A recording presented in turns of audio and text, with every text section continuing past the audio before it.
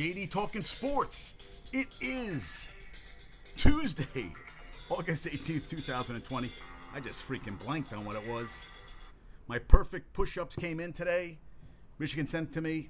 I'll tell you, I've had these videos forever, these fitness videos, and I decided to go through one of the BOSU. I said my goal was to write a new workout every day. Well, I've blown that out of the water now. Now I got a ton of stuff now, and I have to implement them into my workouts, which I've been doing, which is good. But I did a 6-minute ab routine with somebody I saw on Instagram, and it was a nice little thing. I wonder how I'll feel tomorrow. I got my BOSU, so I'm playing around with stuff. The perfect push-up. I watched a documentary today, Imperfect, the Roy Halladay story. From a young age, his father was a commercial pilot, and they grew up in Colorado, and he wanted a house with a big basement because in the winters, he wanted his son to be able to throw during the winters. And he was self-motivated. Every day he'd practice his pitching, every freaking day. It led him to be drafted first round by the Blue Jays at the age of 18. 3 years later, he's in the majors with the Blue Jays, and he has a 10 ERA, over 10 ERA that first year, gets sent down to the minors, and basically, he was a natural, and he changed his pitching delivery and everything, came in, and from 2002 to 2011, he was the winningest pitcher in baseball and also the most complete games, dominant. He pitched a perfect game in 2009. He also pitched a no-hitter in a playoff game, never won a title, but he was pitching, I forget what year it was, and he felt a pop in his back. It ends up he got addicted to opioids, and he was trying to pitch through it all. I mean, I remember reading about his workouts. He was a very hard worker. And, his wife says she hates the word perfect. She hates it because he was how hard that everybody else was he was even harder on himself. He set a standard for himself that was just so high.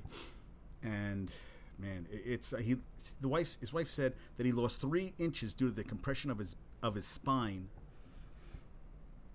And he was a pilot. He actually had over 700 hours. And his last flight was 17 minutes. He crashes in 5 feet of water. And this was a guy over 6 feet. He had a Icon A5, which was he called it like a sports car in the air. And he said he felt like he was a fighter pilot. With his wife, he flew under a bridge in Tampa. And there was a whole thing at the last flight he had. He said he was going to go drop the plane off where he kept it, and he went west to the Gulf of Mexico. Is that what he said? The Gulf Coast? And he might have been doing daredevil tricks with his plane, flying erratically. They found amphetamines, a bunch of other to the toxicology report in him. He had actually went 6 months before in front of the board and had not told them about the medication he was on. His wife thinks he'd been in and rehab twice. Once he left early because he was afraid someone had a camera and he wanted to come out that he was in rehab and he never finished. And she thinks maybe then he just was still on, might have never really conquered it. He was an adrenaline junkie. Yeah. Brandy, his wife, gave his Hall of Fame acceptance speech in 2019, said it wasn't her speech to give all the work he did, and he wasn't able to give the speech. His wife said what she wanted this documentary was that if it helped one person, then she said it's done its job. It was very sad. His son got drafted into the majors, I'm pretty sure. I remember him getting drafted. He was a pitcher. He was coach of a high school baseball team that his son was on, and they went 30-0. They won a state championship. He won a state championship in high school. Roy Halladay never won in the pros, but got to the playoffs finally. Yeah, and he only had that Icon A5 for 35 days. His dad said, be careful with the plane. He goes, I'm being careful, Dad. Some doctors felt he was impaired. His son said, well, what do I need to know what happened? What do I gain out of it? And he had a point.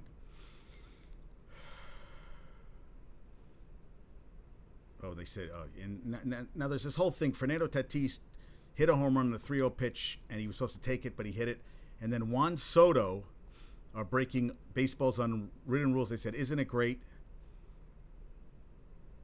they talked about, Jose Batista's home run and bat flip in the 2015 playoffs was the zenith of baseball's culture wars and play the game the right way. Zealots. Ken Griffey Jr. had one, let the kids play. So Monday night, you had... So Fernando Tatis swung at a 3-0 pitch with a 10-3 lead, belted a grand slam. Tatis had missed a take sign, but the Rangers clearly didn't like the swing with the Padres holding such a big lead. Ian Gibault, a pitcher with all of 24 career innings, replaced Nicasio. Juan Nicasio gave the grand slam to Tatis and threw his first pitch behind Manny Machado.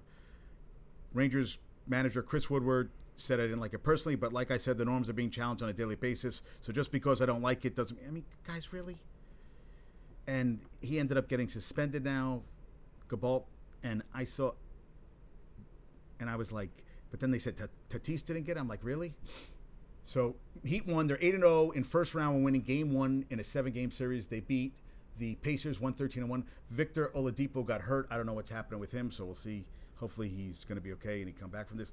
And then Juan Soto clubbed a 445 ninth-inning home run off Braves reliever Will Smith to give the Nationals a 6-3 lead. He admired his home run for a second or two, certainly not as long as he admired some of his other blasts. And Smith then, swore at him, which only led to an even slower trot around the bases. Dave Martinez defended him, said, Will Smith said something to Soto that I didn't really appreciate, so I just want to let him know, hey, it wasn't Juan who threw the ball. His job is to hit, so just be quiet and get on the mound. You threw the pitch, you make a better pitch. And in 12 games, freaking Soto has 7 home runs. And also, his manager called him out. Tatis's manager said, hey, he wasn't supposed to swing at the pitch and all this crap. And I'm like, guys, you have young, talented player. Tatis just hit his 11th home run of the season. I mean, these are great players. There's... And former Astros pitcher Colin McHugh had a tweet. He said, I've been in this game since I was a kid. He goes, I've been in this game. And a good tweet, he said, swinging in a 3-0 count should not be against any rules, no matter the score. Before a game, I would always look to see what percentage a guy swings 3-0. If it's over 20%, it means I can't just groove one. The guys who will never give you a pitch at the plate are the toughest at-bats. And he said, in this data-driven baseball age, there's nowhere to hide. If you have a tendency, it's going to be exploited. Swinging 3-0 to me is the same as swinging the first pitch of an at-bat. If you do it enough times, a pitcher can't game plan as well against you. Tatis said after the game, I've been in this game since I was a kid. I know a lot of unwritten rules. I was kind of lost on this. Those experiences you have to learn. Probably next time I'll take a pitch. In 2019, players swung at a 3-0 pitch 11.1% of the time. Yeah, I mean, you go through all these stats. Ron Darling said, I'm old enough and I grew up in a game that a lot of older guys had all the power and they would tell you how to act, what to do, and he did what they told you to do because that's how it was. Unwritten rules only work if everyone knows the unwritten rules. By their very definition, nobody knows an unwritten rule. So what you have now is you're trying to make a decision that a 3-0 count in a 7-run game is off limits. I'm just not with that at all. Good. Yeah, if you would have hit it on first pitch at 2-0, but because it's 3-0, it affects the integrity. It's the integrity of the game. Did you hurt the pitcher's feelings? Right, exactly. This isn't Little League, folks. That's what I think. You can't say anything. You got to use, people have pronouns they have to use and all this stuff. You have to talk everybody the right way and all this stuff. And I will say something. The Hornets radio guy was talking about the game, and instead of saying Nuggets, he used the N-word in a tweet. That to me is a fucking moron. That's okay. That I understand. I don't understand how the Nuggets go from Nuggets to the N-word. That's stupid. But this stuff, really? So you have to take the pedal off? You remember the Pats were down 28-3 to the freaking Falcons in the Super Bowl. So should the Falcons have taken they're up 23, take it easy? No. You always have to keep it going. You never know if a team gets hot in an inning and they can win the game. So I don't think you ever turn it off. And his manager, saying, oh, he didn't take the... Fuck that. Dude, this is the kind of guy you want. You have him with 11 home runs. Mike Trout has 10 home runs. I mean, you got Juan Soto who came back. I mean, you got some damn good players. Reggie Jackson said, and this is great, Fernando Tatis, keep playing hard and playing great. It's a pleasure to watch you play. Love your success and the Padres rise to be a winner. Keep leading the way. It ain't easy to hit home runs. Keep bringing energy you have to the game. We need players like you, an all-star. And this was a thing, too. So his manager was his first game back. He coached with the Rangers, and, it was his first game back and everything, and he didn't want to show up. Dude, this isn't about you. I'm sorry, you're the manager and your first game back in Texas and everything, but you win the game, but you have to win a game a certain way. It's 3-0 count, and he didn't see it. He hit the pitch. It was a good pitch to hit, so he should have let it gone by. No, let him play. Let them do what they're doing. Bullshit. You know what? We can't be this way. We gotta have a little backbone. We gotta show we're a little tough. We can deal with things, right? I think so. This is a little ridiculous. And Unicorn got two. Porzingis got 2 tees last night. The first one because he threw an air punch at the official in resentment of a foul call. He got all ball. He got all ball in that freaking place. So that's bullshit. I think it was on Kawhi Leonard. And then the second one, something started with Luka Doncic and Marcus Morris. He got into it, and he pushed him out of the way. Light punch, light push, but 2 done. And everybody's going crazy. Can we let these guys play?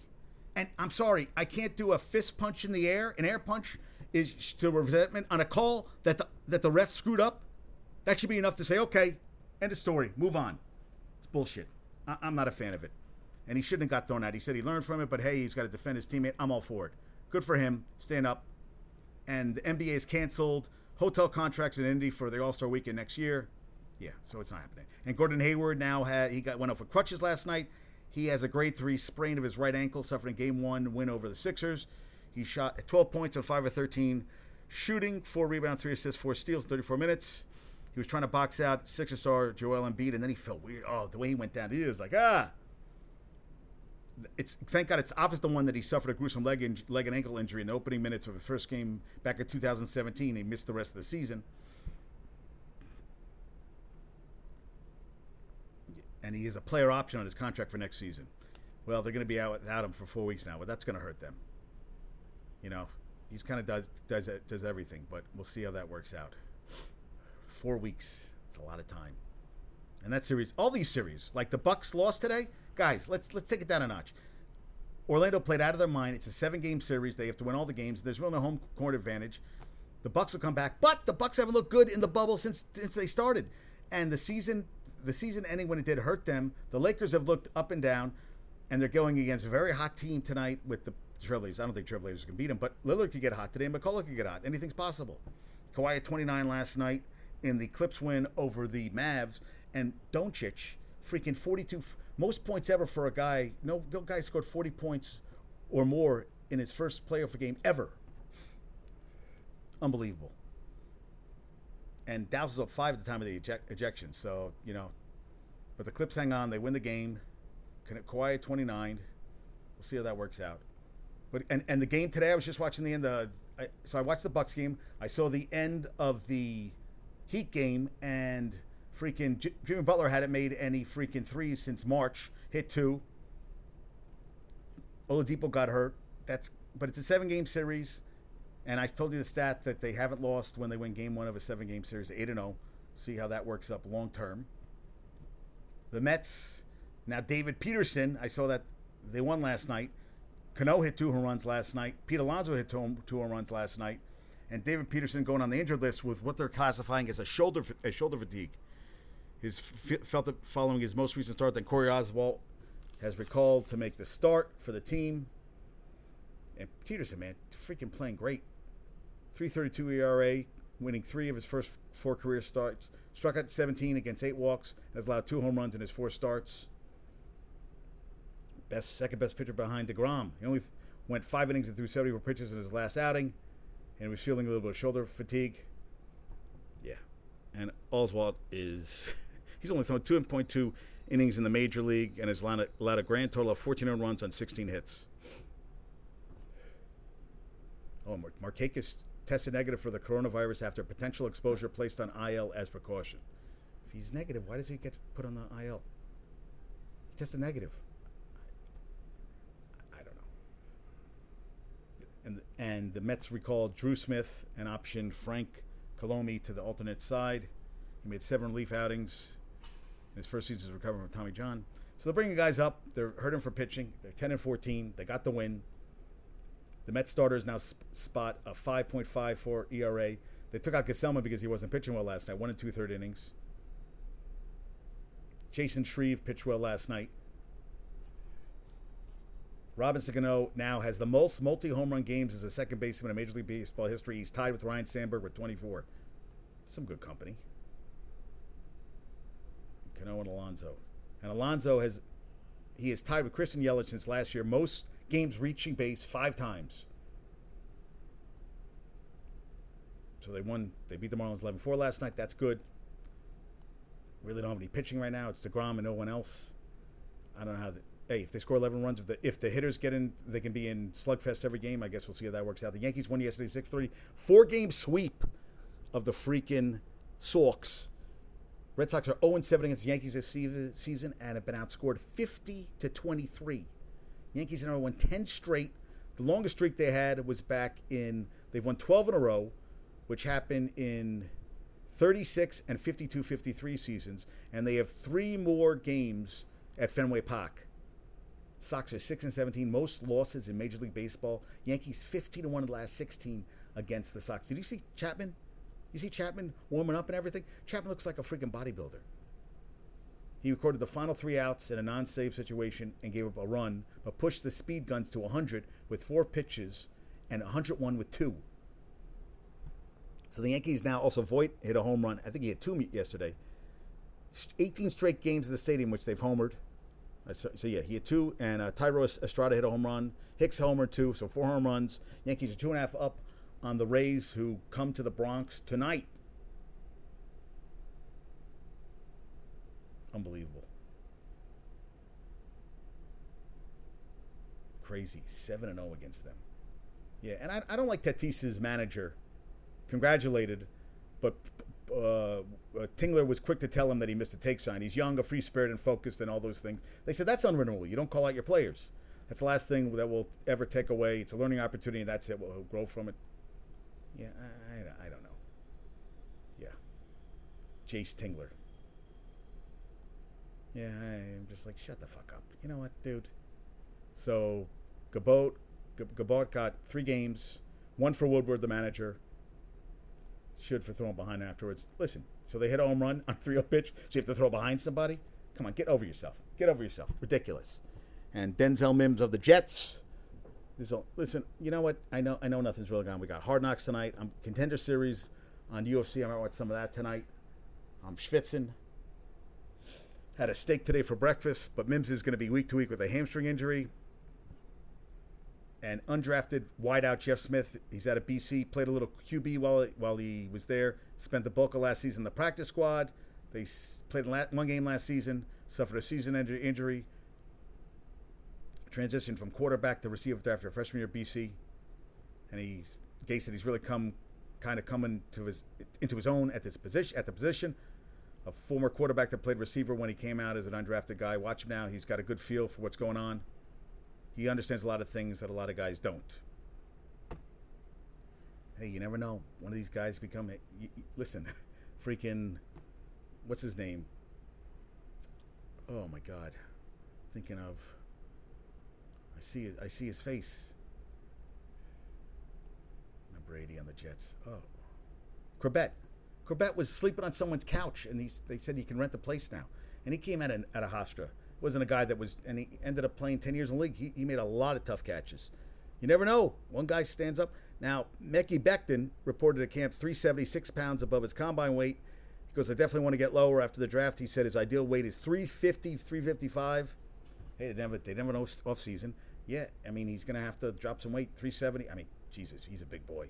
And, they're saying that Le'Veon Bell's going to have to be the workhorse, because even though Frank Gore's a lot left in tank, that's what he's going to have to do. They don't have a lot of receivers. They don't have a lot of, if 7-11 comes along, but we're going to see how this all works out. And also, Jets didn't sack the quarterback a lot, 35 times last year, including 6.5 from ex-Jet Jamal Adams, good for 23rd in the league. They were only able to get a sack on just 6% of the opponent's dropbacks last year. Now, Quinnen Williams, kid from Alabama, did not have a great year. Guys got to step up. You don't have C.J. Mosley. I guess we're going to see how everything works out with them. See if Williamson, Avery, was out last year with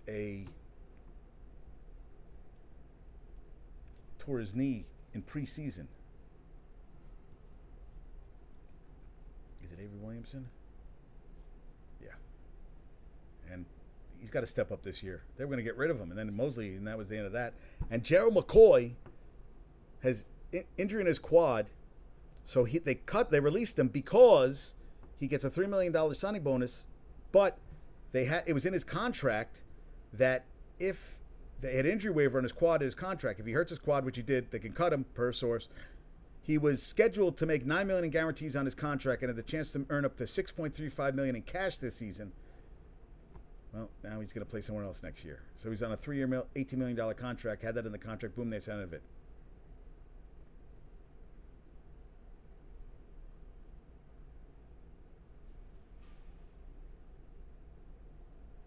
We'll see how that works out. And 10 NFL players on the reserve COVID list league-wide. There are 10 players. Only one player placed on the list in the last 7 days remains on the list. Bengals wide receiver John Ross, who was home with his family, which is good. You know, it could have been higher, but I'm okay with that. The numbers are lower. Can't say the same for college football. Notre Dame now is going virtual too for the next 2 weeks to try to curb it. And Alabama, they're still talking to fans like, guys, they said, you know, and the reason Notre Dame is, they said 80% were complying on campus, 20% weren't. The 20% is going to screw everybody up. And that's the problem everywhere because there are a lot of people who are following the rules. I was in the elevator today. I'm coming into in the building, went for a run outside, and a girl runs in the elevator, no mask. She goes, I don't run with a mask. Well, put a fucking mask in your pocket. And when you come back in the building, you put your fucking mask on, and you go, but I don't like wearing a mask either. I don't like to run with it, but I have it on. I took it on and off. When I got back on the streets, I kept it on because I'm too close to people. But to tell me you don't like wearing a mask because you can't run with a mask and then not wear one into the building and in the elevator and everything, I'm sorry. It's just, that's why this is not going away anytime soon. And the 2021 NFL finalists, Tom Flores finally, the first minority head coach to ever lead a team to a Super Bowl win, make that 2. And Drew Pearson, a 3-time All-Pro, Super Bowl champ, and the only member of the 1970s All-Decade team not in the Hall of Fame. I don't know why it's taken so long, but we'll see how that works out. And I saw that, so Jalen Hurd tore, he was 2019 draft. They took him out of, where the hell did they get him out of?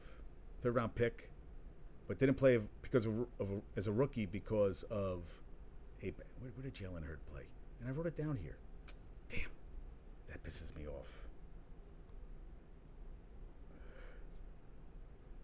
Where'd he go? Baylor?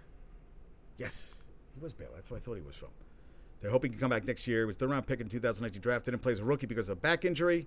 Now he's an ACL injury. Not good. They said when he appeared to get his right foot caught as he was running a route on a side field, his knee buckled and he went to the ground where he stayed for a few minutes before he was able to walk inside. Because it was a non-contact injury, the Niners were concerned it could be significant. They were going to ease him back in, and then this happens. So you got Deebo Samuel, who hopefully can be back, but he has a Jones fracture in his foot. Backup Ricky James Jr. is dealing with a broken wrist, and veteran Travis Benjamin opted out for the season. They signed Tavon Austin and J.J. Nelson last week for depth. And Oladipo got an eye injury. That's what happened. He got poked in the eye, and they were talking about Cormier because maybe he got his retina scratched or something. That's not good. And he was playing well. That's why the series would have been tight if that would have happened. Freaking sucks. The Chiefs are saying, I talked about the Chiefs yesterday, 22% capacity Arrowhead. Bears will not have fans at Soldier Field until further notice. And Jordan Palmer brought a very interesting point. I read this in Peter King's column. He said the O-line play across the board is going to be the worst we've ever seen. That's what he said. I think quarterbacks are going to be running for their lives at a rate that we've never seen before. He said this offseason. Listen, the defense, they can do their workouts where they can do bursts, getting out of their stand. They can still run that hoop where they work on keeping their hips low and leaning. They can work on bending. They don't really lose anything this. They had Andrew Whitworth on as a guest on Sirius XM, and he was talking about how he's really good golfer. O-line play is getting a lot more like golf, where it's very, very technical and muscle memory. So those guys not having an off season, bad. That's not good for them. They get this whole COVID thing, not getting a chance to work on things, not to work on full speed bull rush from the defense, not where your hands need to be. D-line doesn't have to worry about that stuff. They're going to run it for their lives. They were not dropping